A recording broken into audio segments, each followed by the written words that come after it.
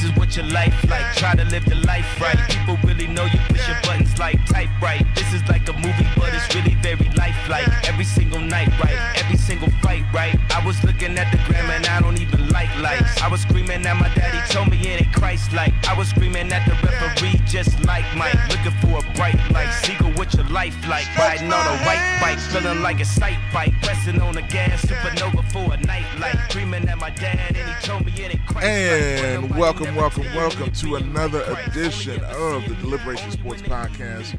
Coming to you guys wherever you may be, however you may be listening, man. We definitely appreciate y'all for checking us out once again, and we're glad to be back here in the building. A lot of stuff to get to on this edition, so y'all stick and stay with us, man. Of course, I got the Deliberation Sports crew here with me, my guys Evan DeVold and Justice Bowden, and we're going to chop it up as only we know how, so y'all stay tuned for all of that, man. But first, kick it to my man Justice to let y'all know how you can follow all things Deliberation. Yeah. They can follow us on Twitter at Deliberation SP1, Instagram and Facebook at Deliberation Sports Podcast. We also have the Facebook group Deliberation Sports Community. And to subscribe, fans can do so at Apple Podcasts, Google Podcasts, Anchor Podcasts, Spotify, Pocket Cast, Pocket Bean, and more. Anywhere that podcasts are hosted, more than likely you'll hear the Deliberation Sports Podcast. Yes, sir. Yes, sir. Glad to be back in the saddle again. And, man, this is a perfect time to do so as we record right now, man, just before the Thanksgiving holiday, you know, to get y'all prepared for all that's coming up, man, in the sports world. But this past weekend, we had quite a game. Want to kick it off with some Tiger basketball, Memphis Tiger basketball, that is.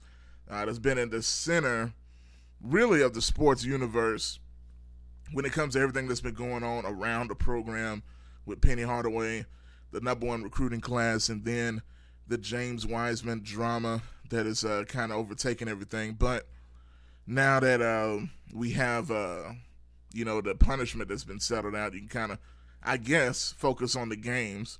But a big game this weekend was Memphis versus the Ole Miss Rebels. Always a rivalry. The Tigers come out on top 87-86 in a nail-biter. Precious Achiuwa, really his coming-out game, I think it's safe to say, coming out of this with the first game without James Wiseman officially. But I'm going to kick it to Evan first, man. What did you think about this game and everything that went with it? Well, I thought it was a really good game by the University of Memphis, considering the fact that you didn't have the #1 player in the country, James Wiseman. You didn't have a top 60 player in Lester Quinones, who is going to be out about 3 to 4 weeks with some bone issues in his hand. I didn't get the exact injury report on him, but he will be out for a few weeks. So he'll miss that NC State game, that Tennessee game, and probably that Georgia game also. Likely that Georgia game also. So he's going to miss some big games.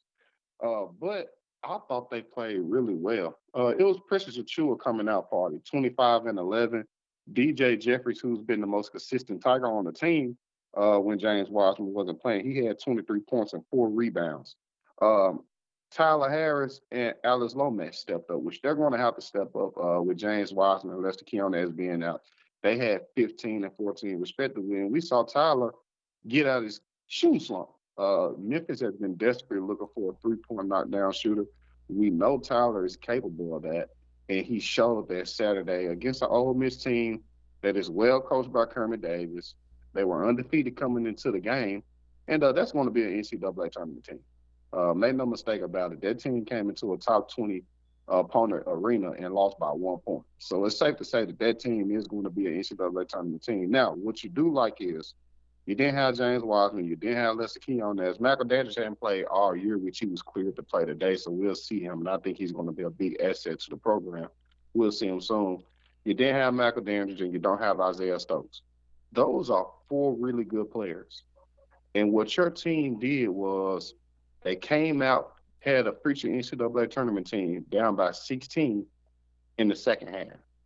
They showed a lot of poise when they were going back and forth in the first half, and they came out in the second half and just threw a real haymaker. Now, here are the negatives. You're a young team. You had so many defensive lapses at the end. You gave up a 16-point lead in about 5 minutes with a flurry of shots from Ole Miss. And at the end, you really could have gave up the game because you missed the majority of your free throws down at the end.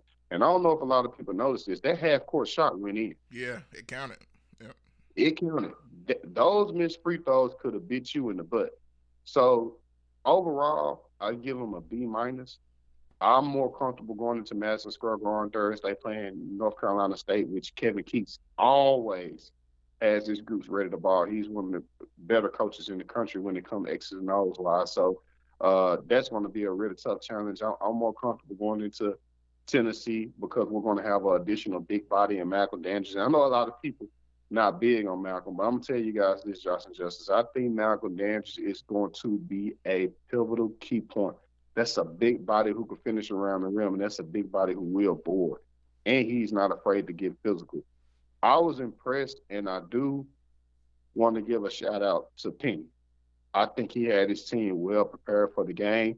They ran a lot of offensive sets Saturday. And I think that he had them poised when they lost their lead. He didn't lose his calm on the sideline. He kept them poised and calm. And that was a really big win, not only for the players, but the coaching staff as well. I think that's a great point. I mean, really, in a lot of these games, I've noticed that, but I think in this game more than any of the others, especially when you consider the competition and seeing that. And I think it's a great point you bring up about Dandridge. I'm about to kick it to Justice here, but when you think about that, what stood out to me was the lack of rebounding, other than Precious, who dominated it at points physically, because one, Ole Miss is not that big of a team at all, so all he had to do was muscle his way around and do what he wanted to do. But outside of Precious, I mean, the rebounding was relatively average. Alex Lomax was second on the team with 7 rebounds. So I think that's where they're going to need Dandridge to come back whenever he does, and he's going to be pretty big. But Justice, if you want to talk about that and get into the game. Well, I thought Evan hit on some good points. It's no doubt that rebounding is going to be something that the Tigers are going to need to focus on. Now, Precious Achiuwa finished that game with 25 points, 11 rebounds. 6 of his rebounds were on the offensive side.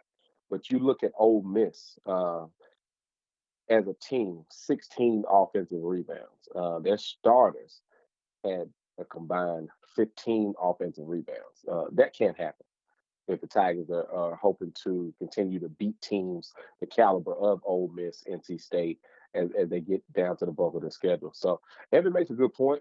Malcolm Dandridge, 6'9", 250 pounds with a 7-foot-plus wingspan, is a guy that we're hearing he's medically cleared and could help the Tigers on the boards.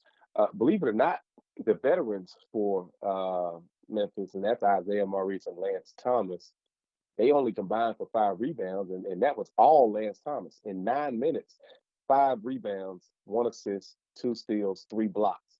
He was productive in everything but scoring. I would like to see them get more out of those guys, because they're going to need it unless Malcolm Dandridge is able to take some of those minutes away from Maurice. But when you look at Precious Achiuwa, 10 of 16 from the field, he showed many that he could be a lottery pick as the feature guy. And a lot of people were down on him in terms of saying, well, hey, he's a big, he doesn't need to be on the wing. But I think we saw it. He isolated whatever big was on him, and he just went by him, or he was going straight to the glass. And so we saw the best of Precious Achiuwa in that game, but also DJ Jeffries, 10 of 18 from the field. He was able to get to the line. He shot 75%, 3 of 4. DJ Jeffries is just a very active freak athlete. So him and Precious Achiuwa, you're not going to find too many forwards that are more athletic than those guys. And I think some other things that stood out, Tyler Harris, Alex Lomax, the veterans, combined for 29 points. Tyler Harris hit all 3 of the Tigers' threes. The Tigers were 3 from 11 from the field, 3-point line. And as you notice, over the last couple games, they have scaled back the 3-point attempts since losing to Oregon. So they were 30 of 58 inside the field. That's 51%. But what stands out is the big negative, and that's the free throw shooting, 24-36. Precious Achua was the main culprit, shooting 5 of 10. If he's going to continue to get fouled at this rate, we're going to need to see that free throw shooting come up. I think at one point he shot back-to-back air balls. Yep. So I don't know if he can't see, if he's blind or sometimes when he got the ball in his hand, I wonder if he doesn't have a good grip on it, because every once in a while you'll see him go up for a layup and he'll just lose the ball. So, but overall, outside of giving up a 16-point lead, I think you have to be encouraged. But when you look at the Tigers, I think their margin for error is slim. Even though you get up by 16, you end up being outscored 48-42 in the second half. It's a 1-point game. And so going in NC State, they're going to need to tighten some things up. But I do think you got to be encouraged by the fact that even though Lester Quinones, who I'm hearing may be out for 4 to 6 weeks with a broken left hand, he was averaging the most minutes on the team. So that means that Penny Hardaway had more confidence in him than maybe anybody outside of James Wiseman. So now the Tigers' other guards and wings are going to have to absorb those minutes. So, will that be Tyler Harrison-Alo, who saw more minutes in that game? DJ Jeffries, he played 33 minutes. It's not much more he can do for you in that one. Damian Barr and Boogie Ellis didn't play particularly well in that game. Barr did finish with 4-4 from the free throw line. He also had 4 rebounds, 2 assists, but 5 turnovers for Damian Barr. So you're going to want to see them reduce that. But the Tigers did block 9 shots. They collected 11 steals. They're one of the better shot blocking teams in the country. And so even Jeffries and Thomas off the bench, they combined for 5 block shots. It'll be interesting to see what the Tigers can do moving forward. But I continue to say their margin for error is slim. They're going to have to defend. They're going to have to rebound. And they're going to have to make free throws if they hope to get a win against a really good NC State team that's projected to also be in the NCAA tournament. Now, I'm really curious, guys. What are the lineups going to look like going forward? Do you expect any changes? Because you kind of look at the way things went, especially in the Ole Miss game. You talk about Alex Lomax and how he's kind of looking like that guard that we expected him to look like, as the floor general, in command of the offense and complete control, that bulldog on defense, played his role perfectly. He played more minutes than any of the other guards, as a matter of fact, including Damian Barr, Boogie Ellis, who missed every shot he took. I don't expect that to be a trend.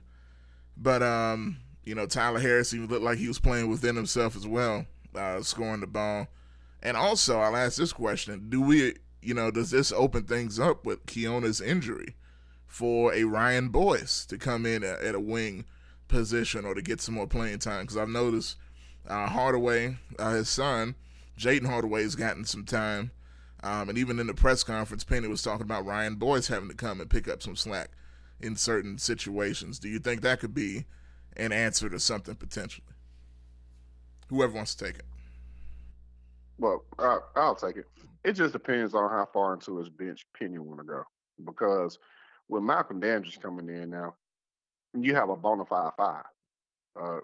He could play the 5 in college, and you could possibly push Precious to the 3 if you want to go a big lineup.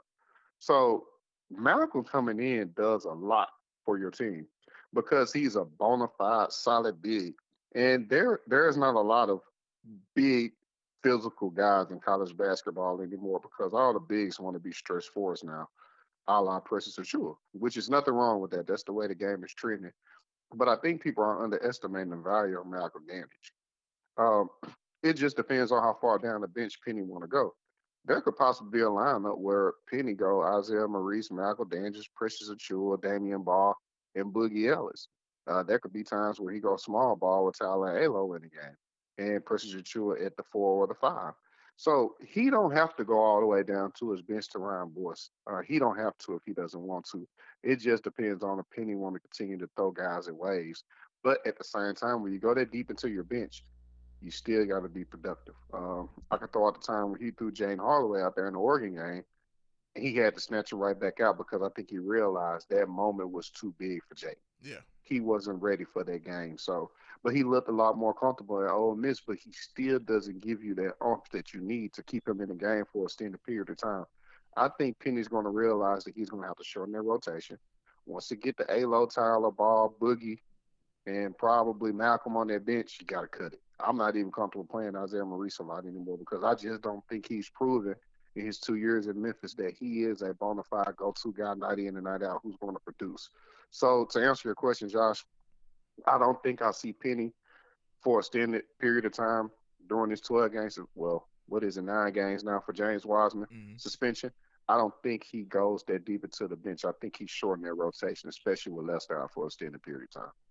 Interesting. Now, how do y'all feel Lance Thomas? Because I could see him playing a very important role, even though he only played 9 minutes. I think that was mostly attributed to his foul situation because he stacked up quite a few fouls there. But I could see him being kind of valuable, at least in the in-between of Dandridge whenever he decides to play him. Because it really doesn't seem like Penny's in a rush right now for whatever reason. I like Lance Thomas. I mean, anytime a guy plays 9 minutes and gets 5 boards, 3 blocks, 2 steals, they'll let you know he's being active. Now, he did pick up the 4 fouls, but I would rather see Thomas and Dandridge get those minutes as opposed to Maurice because Maurice plays 12 minutes and he didn't get a rebound. And you look at Jaden Hardaway, he has one of the strangest stat lines you'll ever see. He played 12 minutes, believe it or not, and was basically zeros across the board with the exception of a personal foul he picked up. Yep. But, team defensive-wise, he doesn't really hurt you in that way because one thing about it, when a kid knows his limitations and he's able to come in and play within the confines of the system.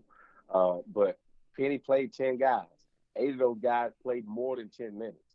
So with the style he wants to employ in terms of pressing, I would seem to think that he's going to continue to play at least 9 guys. So will Ryan Boyce get those minutes? Will it be an increase of minutes for some of your guards or will we see Malcolm Dandridge? I think that's going to be the biggest question, but I would love to see Dandridge in there with that big body. He would give the Tigers something they really don't have because when you look at Precious, DJ, those guys are all lean. Nobody weighs over 225 pounds. But then when you throw Dandridge in there, he's got to be close to 250. And that's just him waking up out of bed. I mean, this kid is a monster. So it's going to be interesting to see what Penny does with that bench. But I expect him to continue to play in waves because he's giving everybody an opportunity. But at some point, he's going to have to adjust his lineups if he takes another loss. How do we feel about the North Carolina State game coming up? I believe it's this Thursday. What the Tigers may need to do in that game. How big is that for everything else we got coming up? Well, it's big because it's a game against a quality opponent, a team that will have the opportunity, and especially in the ACC, where you get plenty of opportunities night in and night out against Dukes and North Carolinas, where you can play your way into the NCAA tournament. It's a big game for that purpose. It's going to be a opportunity to get a good RPI win. Now, on the back end, it's not kiddie, Joe. We're not even 10 games to the season. It's not a must win. It isn't the end of the world if you lose, and it isn't a bad loss if you lose it. Mm-hmm. I'm not going to go that far. I don't think that it's drastically a issue to lose that game. Now, I do think we had a better team. I do think that we have enough to beat North Carolina State. Now, that's not kiddie, Joe. That's a North Carolina State team that lost to Josh Pastner and Georgia Tech. Yep. All right. Josh Pastner probably won't have a job after this season. If he doesn't make the NCAA tournament or at least the NIT, which he probably won't either, he's going to be out of Georgia Tech. So they did lose to Georgia Tech, but since then they haven't lost. Kevin Keats is one of the better coaches in America. He can get the job done. And once again, it's not just going to be on the players. Penny and his staff will have to put together a very well-executed game plan for North Carolina State because Kevin Keats and his staff is always ready. So I'm interested to see how we'll respond, but what I'm more interested in to see how they respond after a quality win. Mm-hmm. These are young guys. We don't know if they're going to be so high that they think they're invincible now. We don't know how they're going to reply to having success. We don't know how they're going to act. That's what I'm going to be most interested in seeing. Hey, you're coming against another team that's really good. They could be an NCAA tournament resume builder as a quality win. It's going to be a top 100, top 50 RPI win. I want to see how we seen how they play against adversity with the James Wilder situation. They passed that test. Now let's see how they play when they get a little success. With a lot of young teams, man, they usually come out when they get success as a little arrogant, cocky that have to get slapped in the mouth again before they get refocused. So that's what I'm going to be most interested to see. Definitely. Justice, how you feeling about it? Well, for me, I mean, when you look at NC State, they're a guard-laden team led by C.J. Bryce. They've got 4 guys averaging double figures. Bryce, the leader at 17.7 boards a game, 2 steals. He's a really good player. David Daniels is another guard they have who's averaging 14. DJ Thunderberg, who I wonder if he's related to Lawrence Thunderberg. He's probably their best big, so they're not a giant team by any stretch of the imagination. Even Jericho Helms, who was a 4-star who played with Brad Beal Elite, I watched him come up in the AAU circuit. He's right around 10 points and four boards a game. This is a guard, wing-laden team. The Tigers are going to have to get out and close out on the three-point line against this team. They're solid at the free throw line, around 72%. But for me, Memphis has to make up the scoring. When you look at the Tigers, they average 86 points a game to NC State's 84. But you've got almost 30 points a game that you got to make up between James Wiseman and Lester Keonan. So that's the thing. And Precious Achiuwa, who on the season, he's averaging 15 or 8, but we've seen the numbers go up with James Wiseman out. Same thing for DJ Jeffries. Who's going to step in and fill that void as the 4th leading scorer? Will it be Tyler Harris, Alex Lomax, who's really steadying? Can we get something out of Boogie Ellis and Damian Barr? So there's some question marks for the Tigers, mainly because they've got some young guards who are going to be up and down. We've seen Barr look really good at times, and we've seen him struggle. We've also seen Boogie Ellis go 6 for 6 from three-point land, and we've also seen him struggle. So I think Memphis is young guys. They've got to come to play. And for me, I want to see them play defense first, take care of the basketball, and then I think playing within the system. But you best believe Tyler Harris, Alex Lomax, DJ Jeffries, those guys are battle-tested. They'll be ready. They come up through the ringers of the Memphis system. And just playing high school basketball in Memphis is really tough. So I think they're going to be prepared for a neutral site game like this. So expect big games out of those 3 guys. Definitely. And to clarify, this is the Barclays Classic, I believe. It's going to be in Brooklyn, New York, playing in the Nets arena up there. So, matter of fact, that game's going to be at 3 p.m. Central Time on a Thursday. So it's definitely an interesting time, no question. So I guess we'll see what happens on that one. If you remember last year, we lost to the College of Charleston on Thanksgiving. Yeah, that was probably one of the lowest points of last year. But this North Carolina State team, man, they just pretty much dominated a Little Rock squad that we struggle with. They beat them by 16 points. Mm-hmm. That's a good Little Rock team, man. So it's not like we are the better team, but it's not like we're just overpowering them and overmatching them, man. It's going to be a game to see, man. It's going to be a really good game. Definitely, man. And Justice brought up Lawrence Thunderberg. Refs, I ain't heard that name in I don't know how long. I'm like, man, that's a real throwback if you're a real basketball fan there. We'll be right back. Stay tuned for a short commercial break before the next segment of the Deliberation Sports Podcast. But definitely, man, getting into Tiger football now because they deserve just as much talk, if not more. Talking about a team that's 10-1, heading into a huge weekend coming up. Final game of the regular season, taking on the Cincinnati Bearcats. Essentially, this is a game to make it to the AAC title game and possibly, more than likely, play Cincinnati again the following week. But, man, kind of talk about this season, first of all, guys, as we get into this game coming up this weekend. Is this the best season? Because I saw this put out there. Can you say this is the best season of all of the years with Fuente and Norvell? Has there been a better season in that group of time, Evan?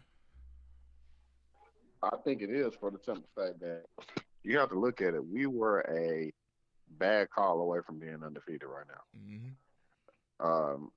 I can remember, I think it was D'Angelo Williams, sophomore, junior, one of them.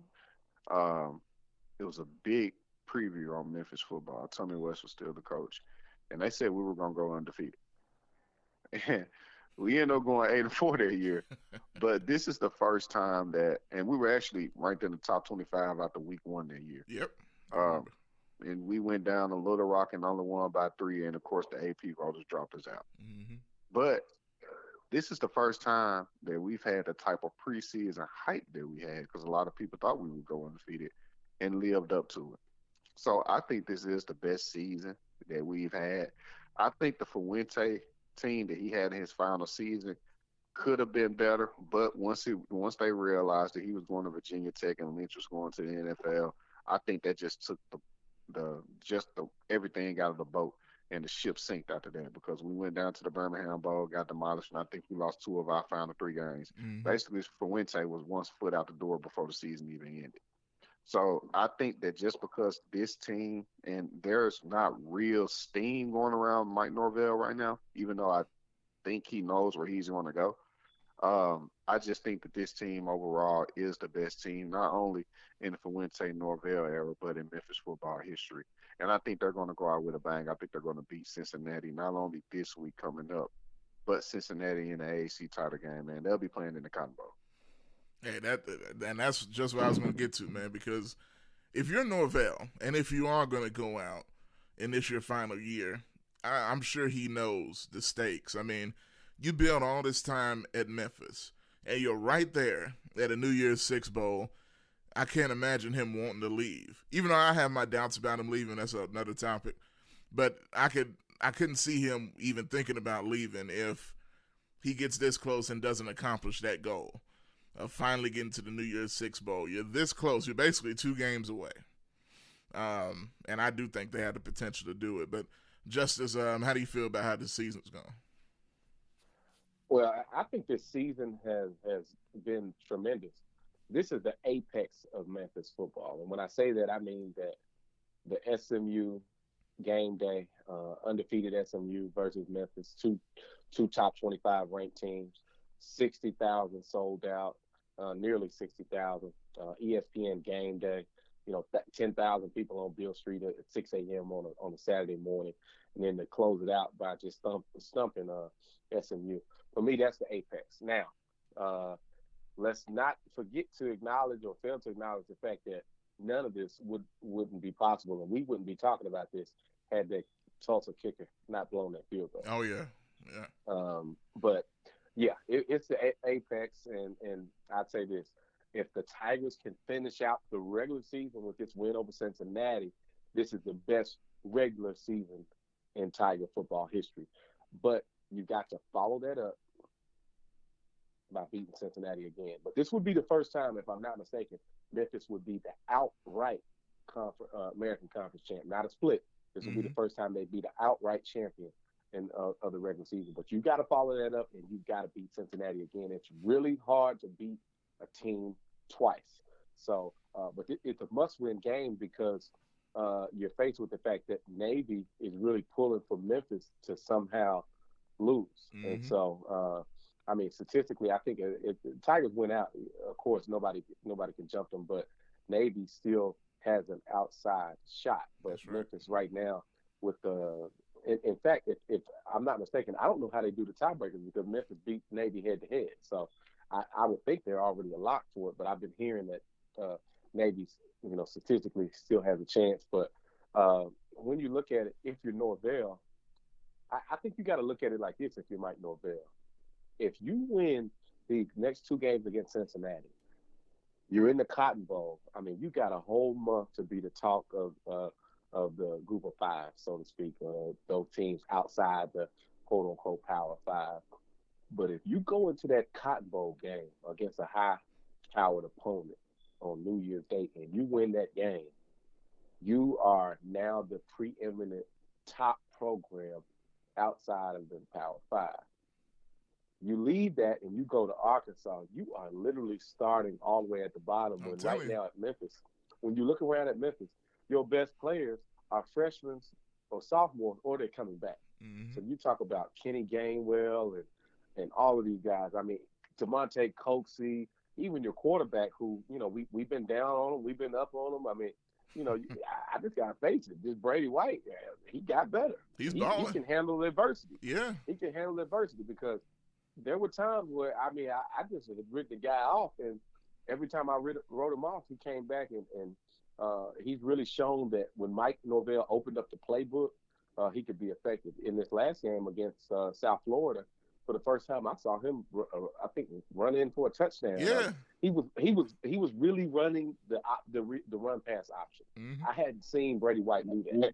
Justice, he did have 2 picks though.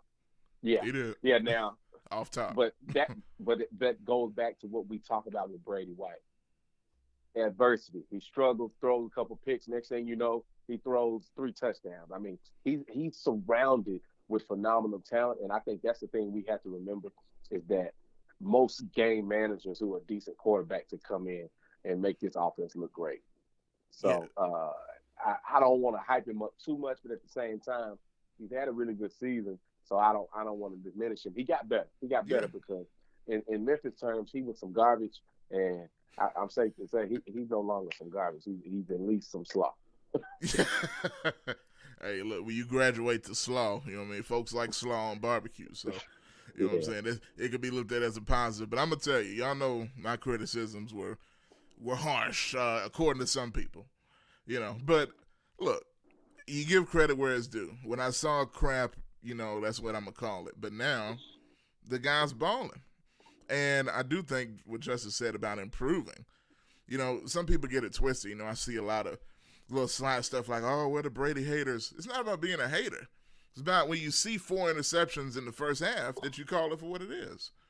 But now, I don't know if it's confidence. Is it certain things he's adjusted? Because one thing about Brady, when he would throw on the run, it was almost guaranteed to not be a completed pass at all. Unless he had a perfect pocket, he couldn't even complete a pass. But now, most of the time, he is on the run and throwing dimes down the field, on target. He's been taking more shots lately. And ironically, those 2 interceptions were why, were results of him kind of maybe getting a little too cocky and throwing into triple coverage. But I'd rather you do that and take some chances than be scared to take a chance. So, I got to give all props to him, and that offense especially that's around him. So I guess we'll see. But I guess a lot of credit, I would imagine, goes to Mike Norvell as well, who we kind of talked about the coaching rumors. Started to pick up, I guess. I hear people say the rumors are picking up, but I don't really hear that much. And maybe it's just me. There was the rumor that he met with Arkansas. Not sure how true that was, come to find out. But Justice kind of alluded to some of that before I say anything. But Evan, what do you think about the rumors? Should Norvell leave? Do you think he will leave? Well, just wait until you win the AAC title outright and go to the Cotton Bowl.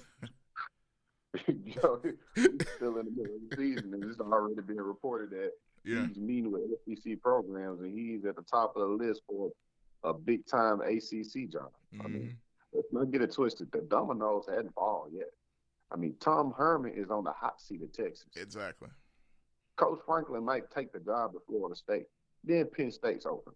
Coach D'Antoni is on the hot seat at Michigan State. Mm-hmm. There are some jobs that will be open. So let's not get it twisted. I know a lot of Memphis fans want to see him stay. I understand that. And people say, why would he leave Memphis?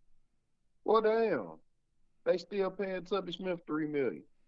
Pennies due a payday. He's not going to keep giving you the hometown discount. Are you going to be able to pay me what other schools can pay me?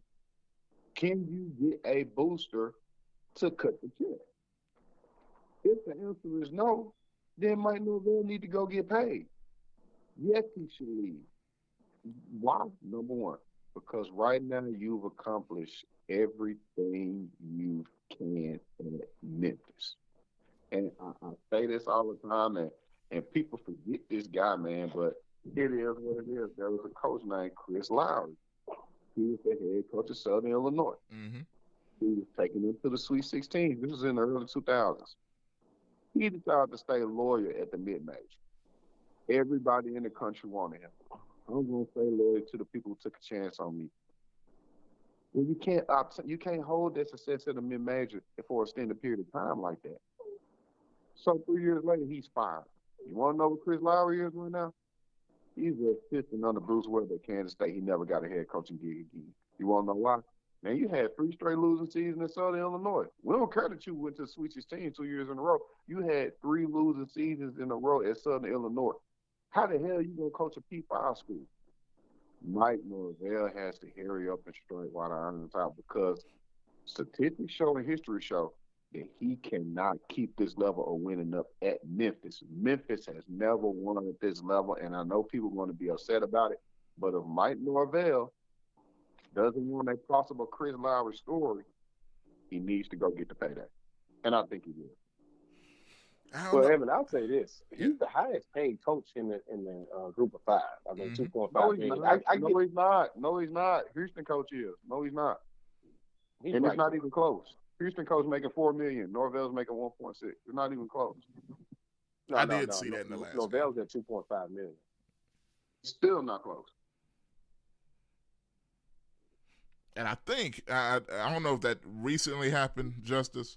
I think Norvell was the highest paid until Houston made that hire. I don't know. And Memphis like went through everything they could. Like they made that pay raise a huge deal, if y'all remember. Yeah, I remember.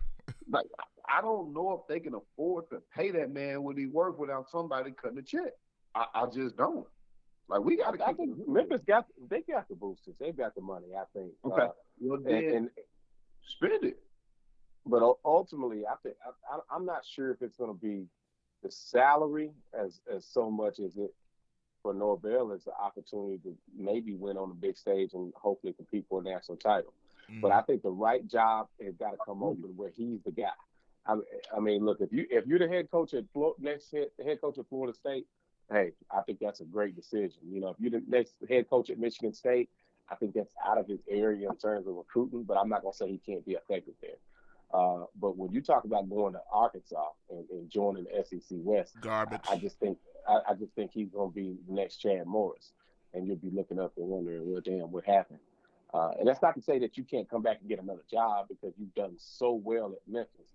But we've seen coaches, do well at smaller programs and then pull a Tom Herman. So I'm just, I want to see more. I want to see more, but.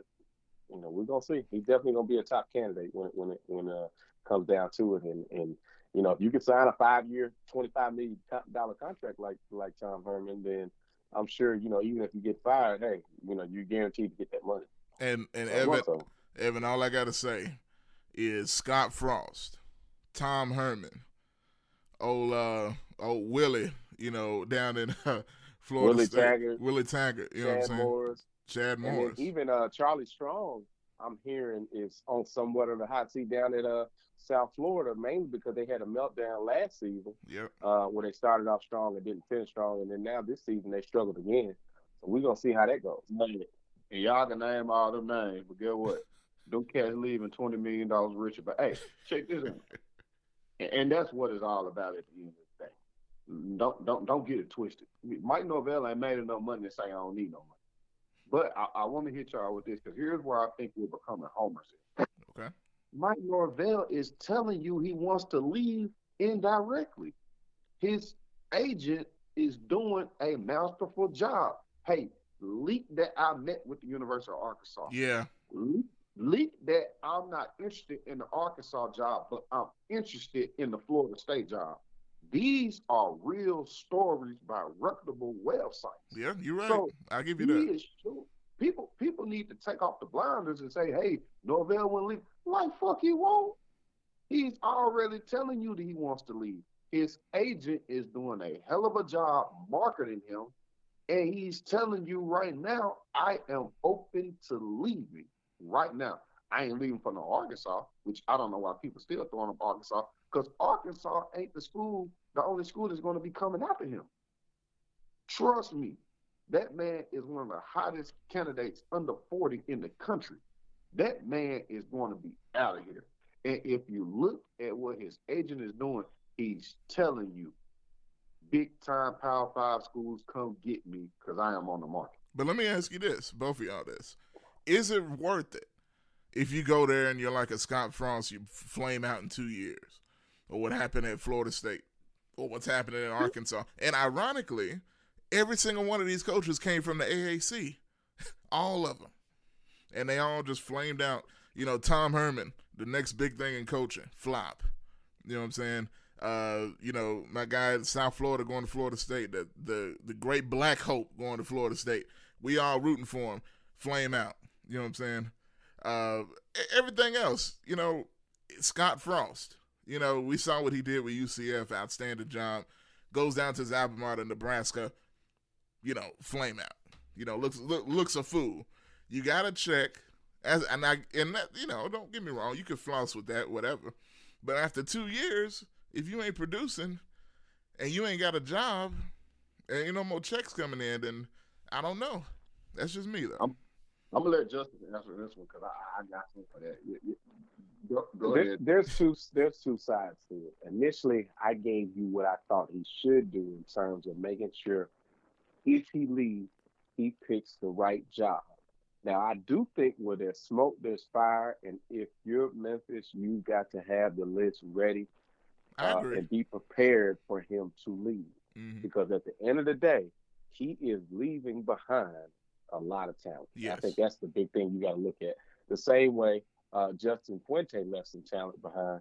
And I'd argue there's more talent at Memphis now than it was when Fuente left. Yeah. So I agree with Evan. I think it's highly likely that he's going to vote for another school, and I've got $25 million reasons why. At the end of the day, when you're a coach that's moving up from the American Conference and you get a deal on the table, 5 years, $25 million, 4 years, $24 million, or whatever, the money is too difficult to pass up because you're guaranteed to get that money even if you're fired. Yeah. So I think for a young guy like Norvell, that's like playing the stock market. Well, you should take more risks while you're young. This is now the time for him to take those risks because he's young and he's got a young family, so he's got time to make up for it. My only advice to him would be, hey, just make sure it's the right job, and I'm sure his agent is gonna be looking at that. But I think Norvell is probably one of the top 5 offensive minds in college football. He doesn't have an offensive coordinator for the most part. He is calling the plays, and he's done it better than just about anybody over the last 5 years. Defensively is where he's really had weaknesses. He better go to a conference where it's all about scoring like the Big 12, because if he goes to a conference where it's smack-mouth football, I think he's in trouble. Yeah, and I think if he goes to somewhere like the Big 12, he may, I can see him almost looking like a Lincoln Riley. Maybe not to that degree, but, with the way offenses thrive over there, it's no doubt. But, I mean, we'll see. We'll see what happens. It's just got to be the right job. So I think we're all kind of on a similar playing field when it comes to that in our thinking. So, and I think he's also playing it smart where Fuente didn't. Fuente let that stuff become a distraction to the point where the team just went down the toilet at the end of his tenure there. So, on the last... I did want to make a point, though, Josh. Yeah. Josh. Go ahead. If you're on 30 seconds. Mm-hmm.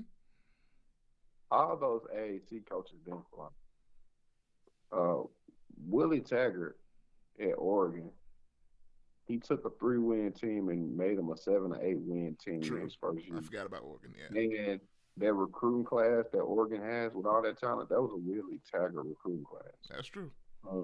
Florida State was just in such a debacle. People forget that I forget the man's name. The previous coach who at Texas A&M, Jimbo Fisher. Jimbo. Mm-hmm. He had a losing season his last year at Florida State. So Willie Taggart didn't have nothing to come into. So it was going to be a 3-year process anyway, and they just didn't let him finish it out. Tom Herman is doing a terrible job this year. That's true. Let's not get it twisted. Texas was a 10-win team last year and finished in the top 10 nationally just a year ago. So that tell you how quick people could turn on you. So I want to say that those AAC team coaches have done terrible.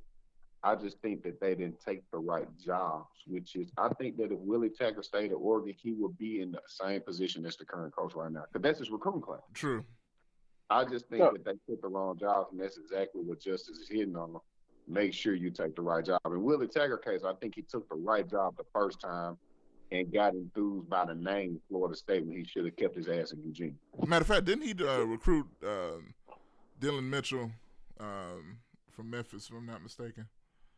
If he did, this was his, yep, because it would have been his first year at Oregon. Yes.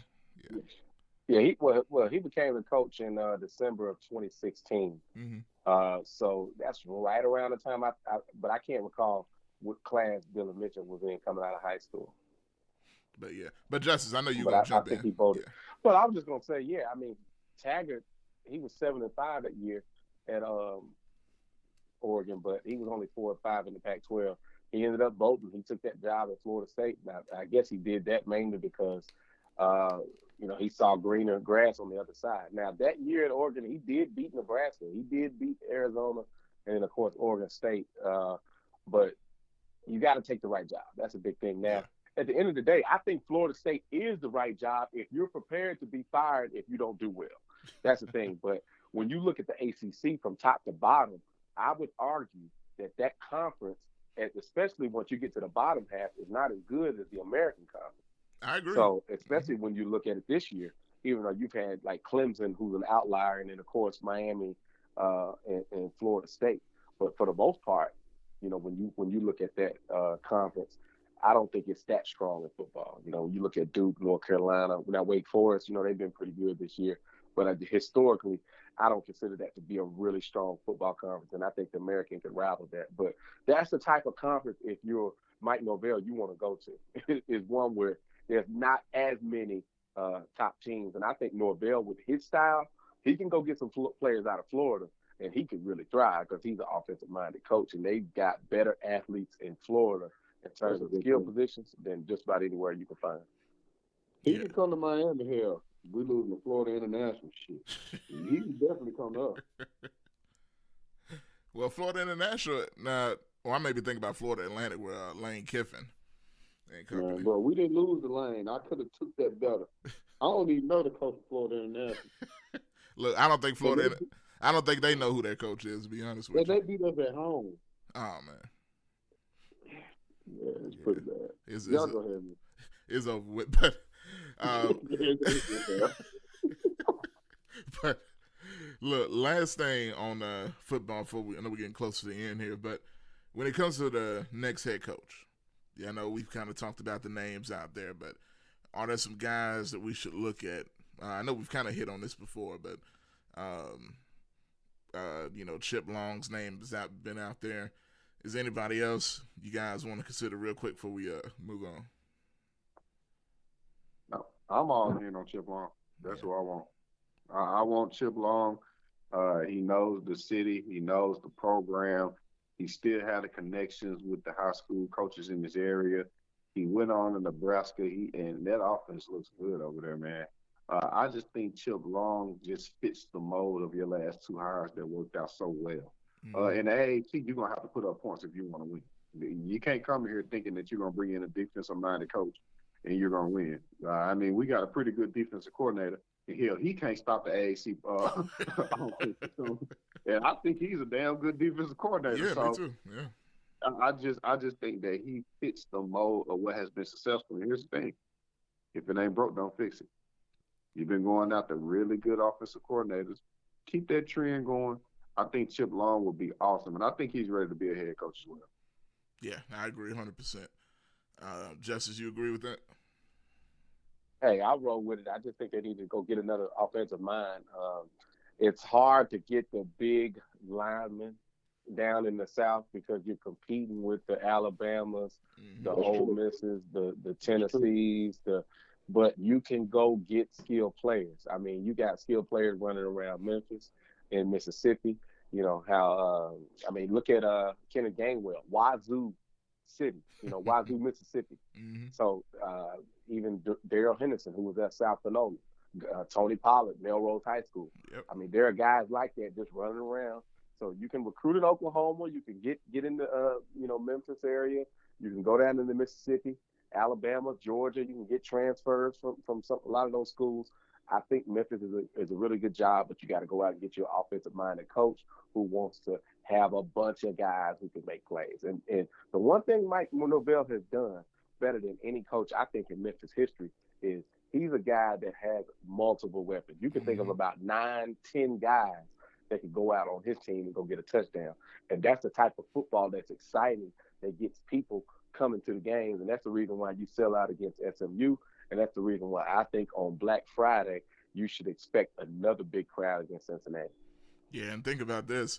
I think it's even more important than all of that, but it goes to all those points.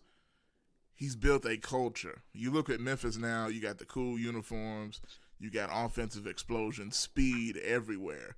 And with all this national television exposure, Memphis is a cool place to go now. These recruits, if they don't know a lot, if they do know a lot, you're watching these teams and all these guys running around. You're sending guys to the league, being successful as well. That's just a recipe for success for whoever the next coach is, as long as he continues in that path. So yeah, I agree with that totally, man. But last but not least, I definitely want to hit on the Memphis Grizzlies. Big game this weekend on Saturday, which seemed like it was the Memphis Day. They bring out the throwback unis, the old Vancouver Grizzlies, the old court that that reminded me of the Pyramid days. If y'all remember going to Grizzly games in the Pyramid, that's what that kind of reminded me of, man. And had a great game that came down to the wire, but ended in a loss with a team that is playing unbelievable right down, the Los Angeles Lakers. But Ja Morant, Jaren Jackson seems to be getting back in the groove. Evan, kind of talk about the growth of this young Grizzlies team and what you're seeing so far. Well, I first want to say that last Saturday was a beautiful day in Memphis. You had the Tigers freshman group grow in front of our eyes with a win over Ole Miss. You had Memphis one game away from locking down the AAC title. And you had the Grizzlies. You had John Jammer playing great. And they still lost, which is what you really want, so they can get one more good piece in the lottery with these guys. I think that equaled out to be a perfect night. Now, I can't really say about the growth for Ja because he came in killing it. It's a great point. Yeah. That guy is a star, man. He's not a all-star. That guy is a superstar. Yes. There's a difference. And I think that he is the first superstar Memphis has ever had. I heard somebody say Jason Williams was the dumbest damn statement I ever heard in my life. That's ridiculous. Yeah, and I won't even say the name of the person, but I think that Ja Morant will officially be the first superstar in Memphis because Pau Gasol was the first all-star. Yeah. Zach Reynolds was an all-star. Mark was an all-star.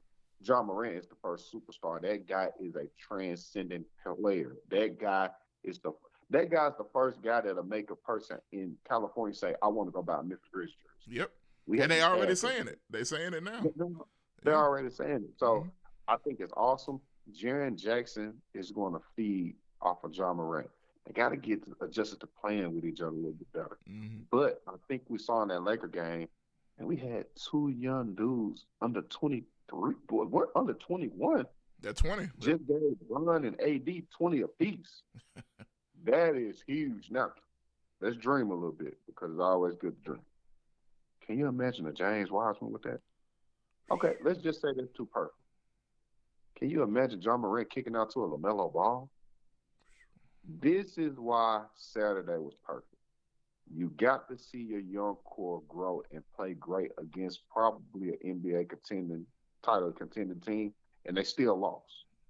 That is what you want. And I know it sounds ridiculous, but that is what you want because you want to keep that top 4 lottery pick. I believe that's what it is, protected to you. Mm-hmm. Top 4. If you can get it, if you can get a top 4 pick, if you can get a LaMelo Ball, if you can get an Anthony Edwards, if you can get a James Wiseman, any one of those 3 with those 2 guys, now you're talking playoffs. Hey, you know what's funny, Evan? It really just kind of dawned on me when you said you want to lose. And I've kind of felt that way, even looking at Taylor Jenkins, the way he kind of does things. It's like, I don't want to, play Ja too much. He's playing too well, But it's that, and I think that could be part of the reason with Josh Jackson. They're kind of keeping him in the G League. It's like, hey, look, we don't need that right now.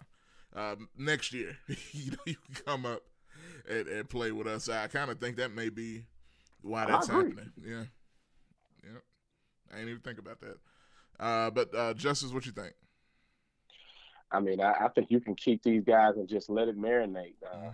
When you look at Jaren Jackson Jr., and I'm going to get to Ja Morant because we know this guy's a superstar, but Jaren Jackson Jr., even tonight, 28 points against the Pacers, 10 of 15 from the field, 6 of 8 from the three-point line, 5 boards. 6 of 8?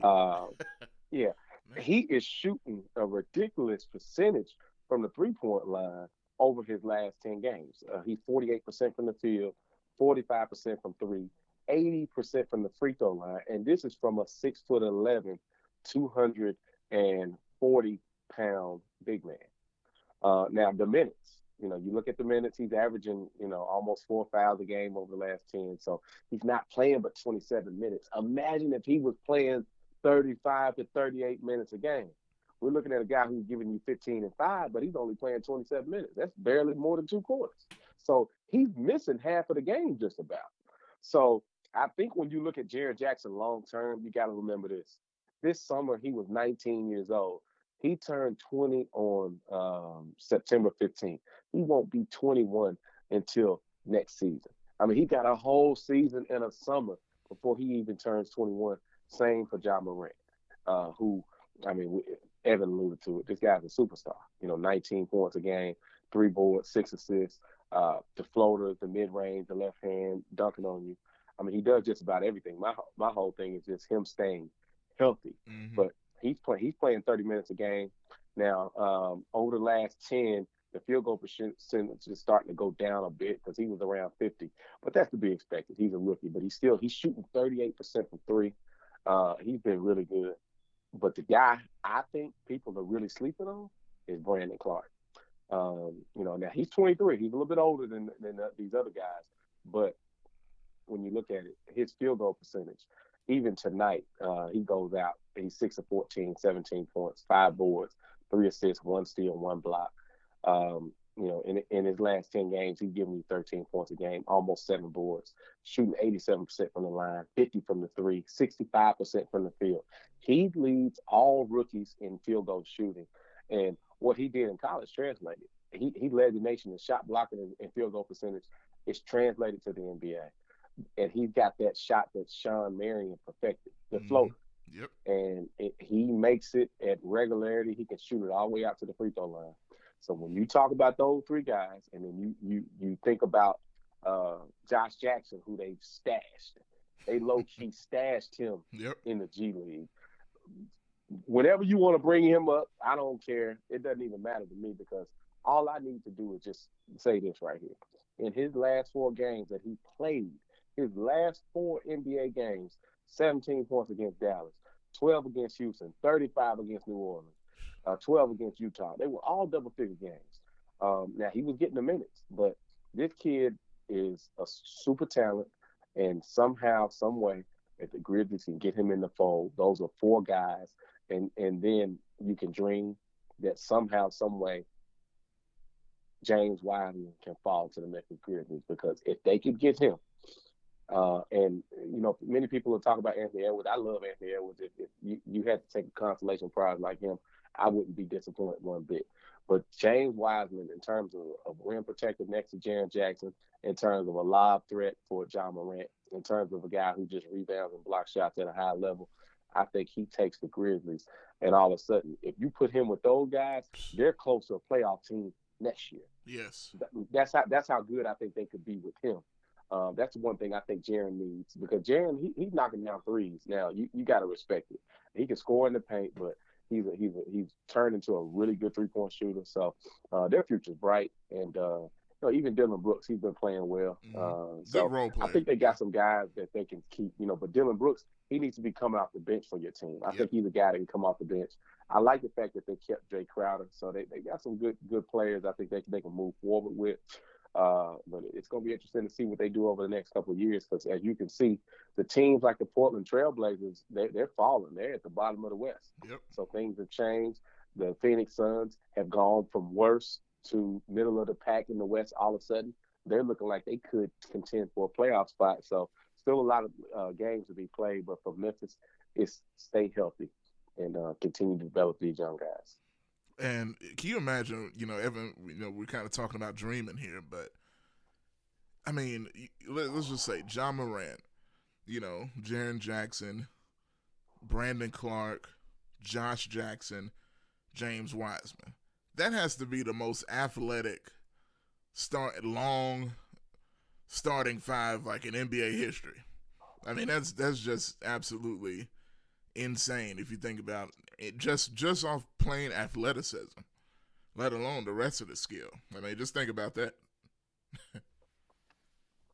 Craziness. Yeah, it is crazy, but one thing that I do want to point out, and just as you can hit on if you want to, and tell me if I'm a little too early on this, I think it's an important time when we talk about player development for Taylor Jenkins. I think we're all familiar with Brent Brown and how the 76ers, just say, hey, we're going to deal with him. He's developing our young players. But they realize the guy can't coach. Yes. Embiid and Ben Simmons got good. And he has blown some series for him in the playoffs. Mm-hmm. I think it's an important time not only for Taylor Jenkins to show that he can develop, but he needs to show something with that clipboard too, because we don't want a Brett Brown 2.0 in Memphis, because I think we're going to be a little bit more harsh than Philly is. Our basketball fans know basketball. Yep. Let's not get it twisted. And I need to see a little bit more out of him, man. That's just my opinion. I agree 1,000%. I mean, now those Philly fans, that's a hard fan base too. Now they booed Markelle Fultz up out of there. No, I agree. Yeah, that's probably two of the tougher fan bases. I mean, they'll just, they won't go to games. They'll boo you. The Memphis fan base is really similar. I mean, we saw that with even with their football team with Brady White. They'll boo you if you're struggling. And in fact, they did it to the Grizzlies fan base. Did it to Pau Gasol. Yeah, they booed him out of town. Yep.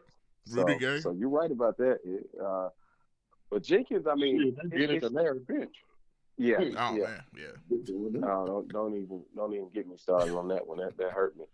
But yeah, I mean, it's really tough because the Grizzlies are so young right now. It's the whole next year is just going to be about high flying, and Ja Morant looks good, and Brandon Clark looks good, and Jaren Jackson. Now I think early on you could have looked at him and said, well, what is he doing with Jaren Jackson? Why is he struggling? But at the end of the day, Jaren Jackson has got to keep himself on the floor.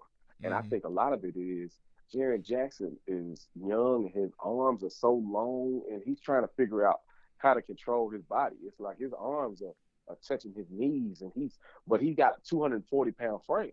And I think he's just trying to figure out how to control his body, and that's going to come with time.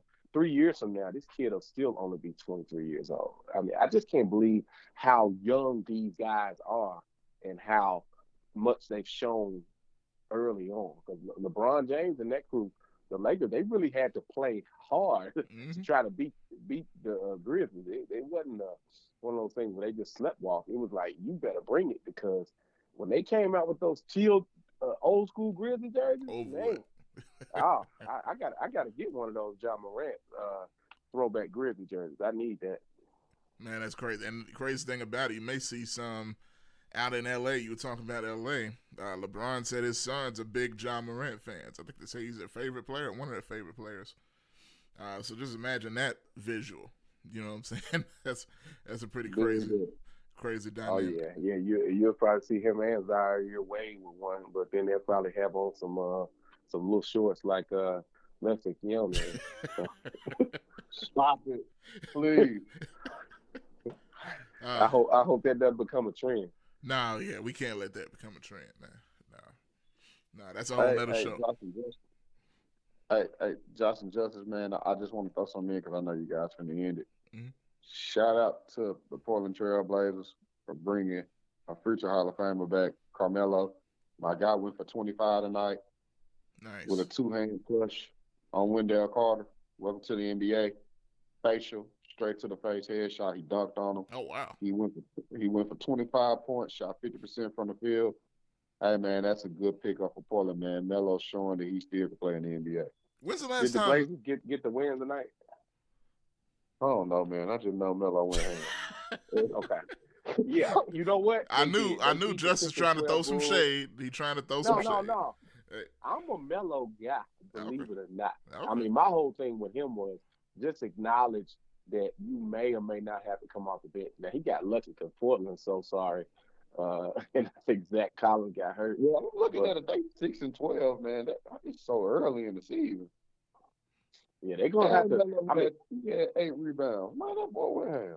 Well, we've seen Portland reel off a bunch of wins in past seasons, but I think it's going to be a little bit more tough this year because you got middle of the pack teams now. Well, look at this. The Dallas Mavericks were predicted to be down at somewhere in the 8-9 range, and I mean Luka Doncic is the best player in the NBA. He looking like it. Let's think back to that draft. Remember when Luka Doncic came on the board? Oh man, I can't even look. I was wrong about that, man. I can't even lie to you. I just was looking at the film. I mean, I couldn't have imagined him not being good because what he was doing in overseas, he's still doing. But I mean, I'm happy for the yeah. Hell, LeBron just threw his ass up. He did, LeBron. Yeah, but I mean, he gave it back to him though. He did. He's They both. He should. Yeah. I mean, Luka Doncic is not a defensive player now. True. That much we do know. LeBron ain't either. Not anymore. Man, especially not now. Yeah, he's not Michael Jordan because Michael Jordan, I mean, he did both. Yeah, you're right. He's not Jordan. He don't lose in the first round. You're right. I got it. Yeah. See, here we go. Michael Jordan. I mean, but you got to make it to the first round too, man. Oh. Yeah, But look, let me get back to the Blazers. I just want to say, look, I'm happy to see Carmelo Anthony. I hope the Blazers can somehow reel off some wins, and I just want to see him give me one of those game winners, one of those Carmelo game winners like he can make. I want to see that. But you got some teams in the West that were good. The Spurs, Thunder, Warriors, they're all down. They're all down. And then now you got Suns, Timberwolves. They're all of a sudden in the mix. So along with the Mavericks. So the NBA has changed in the West. And then there we go. My Nuggets at 12-3. They took Malik Beasley out of the lineup. And that's when they took off. So I think he's on the trading block. If I'm the Grizzlies, I try to give up Iguodala to get Beasley because he's a young player that I think could go in with what they do. And I don't know if they'll give up Juancho Hernan-Gomez, but he's another guy that I wouldn't mind if the Grizzlies get their hands on. I think Hernan-Gomez can come off the bench for you and give you something. And there go Justice showing off his, foreign player, breakdown. Remember the name, Juancho Hernan-Gomez. When he ends up involved in that trade for Iguodala and Malik Beasley, just remember the name. Juancho the Taco. What's that? I said, man, what the hell you just say? What's his name? Juancho Hernan-Gomez.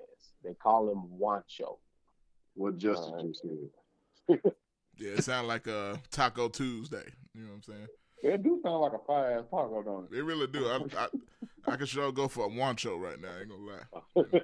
But yeah, or at least some Poncho's cheese. Yes. Shout out to Poncho's. Oh man, over with.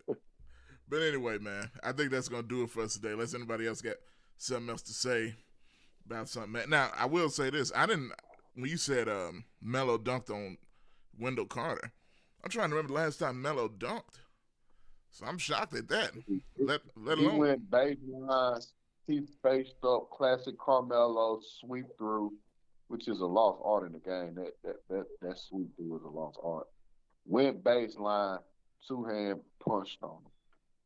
Man, I gotta look that up. I ain't seen Melo do nothing but layups the last 2 years. So. Well, you got to remember now, this is the lean Carmelo. Yeah. Even though he's wearing the double he's zero. Lean. Yeah. But he always could do that. But what Carmelo liked to do, he would just flush it. Mm-hmm. He actually is one of the guys that made flushing popular because instead of hanging on the rim. He was just, barely tapping. Yeah, that's true. That's true. That's true, man. But that's going to do it for us today, man. The Liberation Sports Podcast. We done touched on just about everything you could possibly touch on, from LeBron to John Morant to Wancho Poncho Cheese and all of that stuff, man. So that's going to do it for us on today. Another great show. Justice, man, remind the people where they can go to follow all things about Deliberation. They can follow us on Twitter at Deliberation SP1, Instagram, Facebook, Deliberation Sports Podcast. We also had a Facebook group, Deliberation Sports Community. And to subscribe, you can do so via Apple Podcasts, Google Podcasts, Anchor Podcasts, Spotify, Pocket Bean, Pocket Caster, wherever podcasts are hosted, they'll be sure to find the Deliberation Sports Podcast. That's it, man. Be sure y'all do it and have them notifications on for the next time we go live. You never know when that'll be. So without any further ado, I'm Josh Midget along with the Deliberation Sports crew, Evan Nevode and Justice Bolden, and we will talk to you guys next time.